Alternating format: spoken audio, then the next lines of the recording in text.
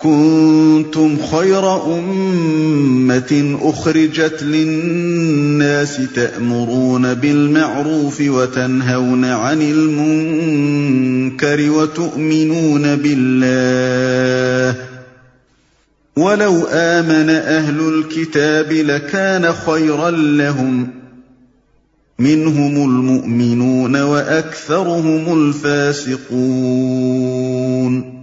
اب دنیا میں وہ بہترین گروہ تم ہو جسے انسانوں کی ہدایت و اصلاح کے لیے میدان میں لایا گیا ہے۔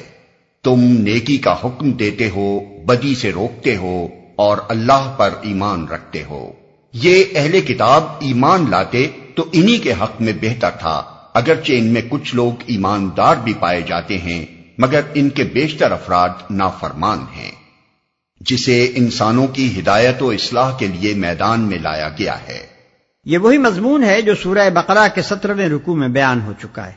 نبی عربی صلی اللہ علیہ وسلم کے متبعین کو بتایا جا رہا ہے کہ دنیا کی امامت و رہنمائی کے جس منصب سے بنی اسرائیل اپنی نااہلی کے باعث معزول کیے جا چکے ہیں، اس پر اب تم مامور کیے گئے ہو، اس لیے کہ اخلاق و اعمال کے لحاظ سے اب تم دنیا میں سب سے بہتر انسانی گروہ بن گئے ہو، اور تم میں وہ صفات پیدا ہو گئی ہیں جو امامت عادلہ کے لیے ضروری ہیں، یعنی نیکی کو قائم کرنے اور بدی کو مٹانے کا جذبہ و عمل، اور اللہ وحدہ لا شریک کو اعتقاداً و عملاً اپنا الہ اور رب تسلیم کرنا۔ لہذا اب یہ کام تمہارے سپرد کیا گیا ہے اور تمہیں لازم ہے کہ اپنی ذمہ داریوں کو سمجھو اور ان غلطیوں سے بچو جو تمہارے پیش رو کر چکے ہیں۔ یہ اہل کتاب ایمان لاتے، یہاں اہل کتاب سے مراد بنی اسرائیل ہیں۔ لن يضروكم إلا أذى وإن يقاتلوكم يولوكم الأدبار ثم لا ينصرون۔ یہ تمہارا کچھ بگاڑ نہیں سکتے، زیادہ سے زیادہ بس کچھ ستا سکتے ہیں۔ اگر یہ تم سے لڑیں گے تو مقابلے میں پیٹھ دکھائیں گے، پھر ایسے بے بس ہوں گے کہ کہیں سے ان کو مدد نہ ملے گی۔ ضربت عليهم الذلة أينما ثقفوا إلا بحبل من الله وحبل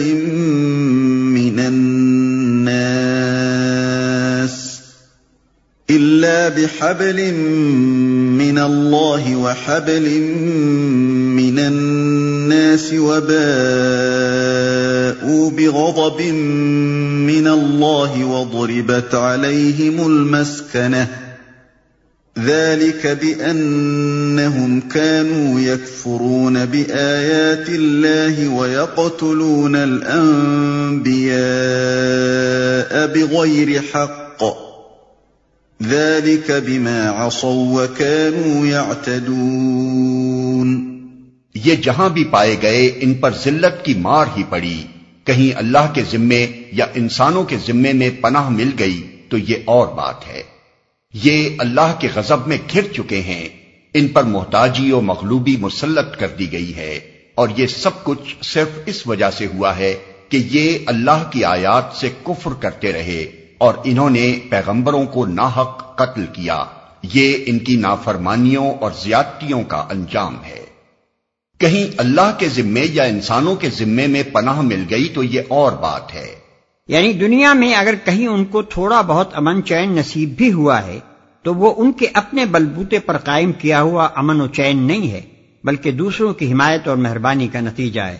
کہیں کسی مسلم حکومت نے ان کو خدا کے نام پر امان دے دی، اور کہیں کسی غیر مسلم حکومت نے اپنے طور پر انہیں اپنی حمایت میں لے لیا۔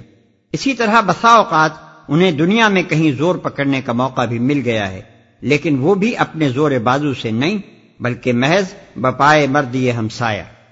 لیسوا سواء من اہل الكتاب امة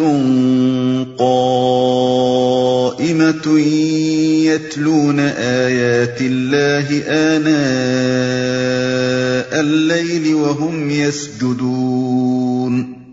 مگر سارے اہل کتاب یکساں نہیں ہیں، ان میں کچھ لوگ ایسے بھی ہیں جو راہ راست پر قائم ہیں، راتوں کو اللہ کی آیات پڑھتے ہیں اور اس کے آگے سجدہ ریز ہوتے ہیں۔ يؤمنون بالله واليوم الآخر ويأمرون بالمعروف وينهون عن المنكر ويسارعون في الخيرات وأولئك من الصالحين وما يفعلوا من خير فلن يكفروه والله عليم بالمتقين۔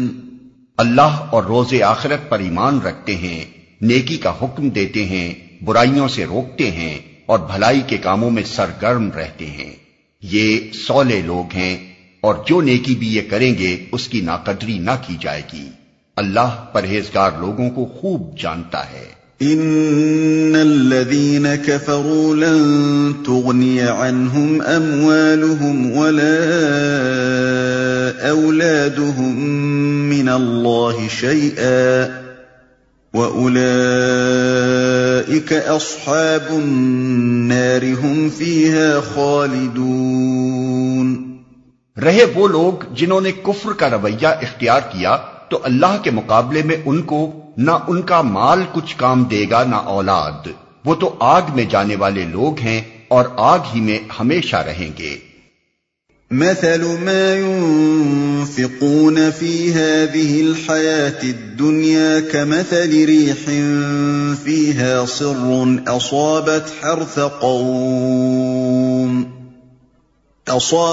حرث قوم ظلموا أنفسهم فأهلكته وما ظلمهم الله ولكن أنفسهم يظلمون۔ جو کچھ وہ اپنی اس دنیا کی زندگی میں خرچ کر رہے ہیں اس کی مثال اس ہوا کی سی ہے جس میں پالا ہو اور وہ ان لوگوں کی کھیتی پر چلے جنہوں نے اپنے اوپر آپ ظلم کیا ہے اور اسے برباد کر کے رکھ دے۔ اللہ نے ان پر ظلم نہیں کیا، در حقیقت یہ خود اپنے اوپر ظلم کر رہے ہیں۔ اس کی مثال اس ہوا کی سی ہے جس میں پالا ہو اور وہ ان لوگوں کی کھیتی پر چلے جنہوں نے اپنے اوپر آپ ظلم کیا ہے اور اسے برباد کر کے رکھ دے۔ اس مثال میں کھیتی سے مراد یہ کشت حیات ہے جس کی فصل آدمی کو آخرت میں کاٹنی ہے۔ ہوا سے مراد وہ اوپری جذبہ خیر ہے جس کے بنا پر کفار رفاع عام کے کاموں اور خیرات وغیرہ میں دولت صرف کرتے ہیں، اور پالے سے مراد صحیح ایمان اور ضابطۂ خداوندی کی پیروی کا فقدان ہے جس کی وجہ سے ان کی پوری زندگی غلط ہو کر رہ گئی ہے۔ اللہ تعالیٰ اس تمثیل سے یہ بتانا چاہتا ہے کہ جس طرح ہوا کھیتیوں کی پرورش کے لیے مفید ہے، لیکن اگر اسی ہوا میں پالا ہو تو وہ کھیتی کو پرورش کرنے کے بجائے اسے تباہ کر ڈالتی ہے، اسی طرح خیرات بھی اگرچہ انسان کے مزرعہ آخرت کو پرورش کرنے والی چیز ہے، مگر جب اس کے اندر کفر کا زہر ملا ہوا ہو تو یہی خیرات مفید ہونے کے بجائے الٹی مہلک بن جاتی ہے۔ ظاہر ہے کہ انسان کا مالک اللہ ہے، اور اس مال کا مالک بھی اللہ ہی ہے جس میں انسان تصرف کر رہا ہے، اور یہ مملکت بھی اللہ ہی کی ہے جس کے اندر رہ کر انسان کام کر رہا ہے۔ اب اگر اللہ کا یہ غلام اپنے مالک کے اقتدار اعلیٰ کو تسلیم نہیں کرتا یا اس کی بندگی کے ساتھ کسی اور کی ناجائز بندگی بھی شریک کرتا ہے اور اللہ کے مال اور اس کی مملکت میں تصرف کرتے ہوئے اس کے قانون و ضابطے کی اطاعت نہیں کرتا تو اس کے یہ تمام تصرفات از سرتاپا جرم بن جاتے ہیں۔ اجر ملنا کیسا؟ وہ تو اس کا مستحق ہے کہ ان تمام حرکات کے لیے اس پر فوجداری کا مقدمہ قائم کیا جائے۔ اس کی خیرات کی مثال ایسی ہے جیسے ایک نوکر اپنے آقا کی اجازت کے بغیر اس کا خزانہ کھولے اور جہاں جہاں اپنی دانش میں مناسب سمجھے خرچ کر ڈالے۔ یا ایھا الذین آمنوا لا تتخذوا بطانة من دونکم لا یألونکم خبالا ودوا ما عنتم قد بدت البغضاء من أفواههم وما تخفي صدورهم أكبر قد بينا لكم الآيات إن كنتم تعقلون۔ اے لوگو جو ایمان لائے ہو، اپنی جماعت کے لوگوں کے سوا دوسروں کو اپنا رازدار نہ بناؤ، وہ تمہاری خرابی کے کسی موقع سے فائدہ اٹھانے میں نہیں چوکتے۔ تمہیں جس چیز سے نقصان پہنچے وہی ان کو محبوب ہے، ان کے دل کا بغض ان کے منہ سے نکلا پڑتا ہے، اور جو کچھ وہ اپنے سینوں میں چھپائے ہوئے ہیں وہ اس سے شدید تر ہے۔ ہم نے تمہیں صاف صاف ہدایات دے دی ہیں، اگر تم عقل رکھتے ہو تو ان سے تعلق رکھنے میں احتیاط برتو گے، وہ تمہاری خرابی کے کسی موقع سے فائدہ اٹھانے میں نہیں چوکتے۔ مدینے کے اطراف میں جو یہودی آباد تھے ان کے ساتھ اوس اور خزرج کے لوگوں کی قدیم زمانے سے دوستی چلی آتی تھی۔ انفرادی طور پر بھی ان قبیلوں کے افراد ان کے افراد سے دوستانہ تعلقات رکھتے تھے، اور قبائلی حیثیت سے بھی یہ اور وہ ایک دوسرے کے ہمسایہ اور حلیف تھے۔ جب اوس اور خزرج کے قبیلے مسلمان ہو گئے تو اس کے بعد بھی وہ یہودیوں کے ساتھ وہی پرانے تعلقات نبھاتے رہے، اور ان کے افراد اپنے سابق یہودی دوستوں سے اسی محبت و خلوص کے ساتھ ملتے رہے۔ لیکن یہودیوں کو نبی عربی صلی اللہ علیہ وسلم اور آپ کے مشن سے جو عداوت ہو گئی تھی، اس کی بنا پر وہ کسی ایسے شخص سے مخلصانہ محبت رکھنے کے لیے تیار نہ تھے جو اس نئی تحریک میں شامل ہو گیا ہو۔ انہوں نے انصار کے ساتھ ظاہر میں تو وہی تعلقات رکھے جو پہلے سے چلے آتے تھے، مگر دل میں وہ اب ان کے سخت دشمن ہو چکے تھے، اور اس ظاہری دوستی سے ناجائز فائدہ اٹھا کر ہر وقت اس کوشش میں لگے رہتے تھے کہ کسی طرح مسلمانوں کی جماعت میں اندرونی فتنہ و فساد برپا کر دیں اور ان کے جماعتی راز معلوم کر کے ان کے دشمنوں تک پہنچائیں۔ اللہ تعالی یہاں ان کی اسی منافقانہ روش سے مسلمانوں کو محتاط رہنے کی ہدایت فرما رہا ہے۔ ہَا أَنْتُمْ أُولَاءِ تُحِبُّونَهُمْ وَلَا يُحِبُّونَكُمْ وَتُؤْمِنُونَ بِالْكِتَابِ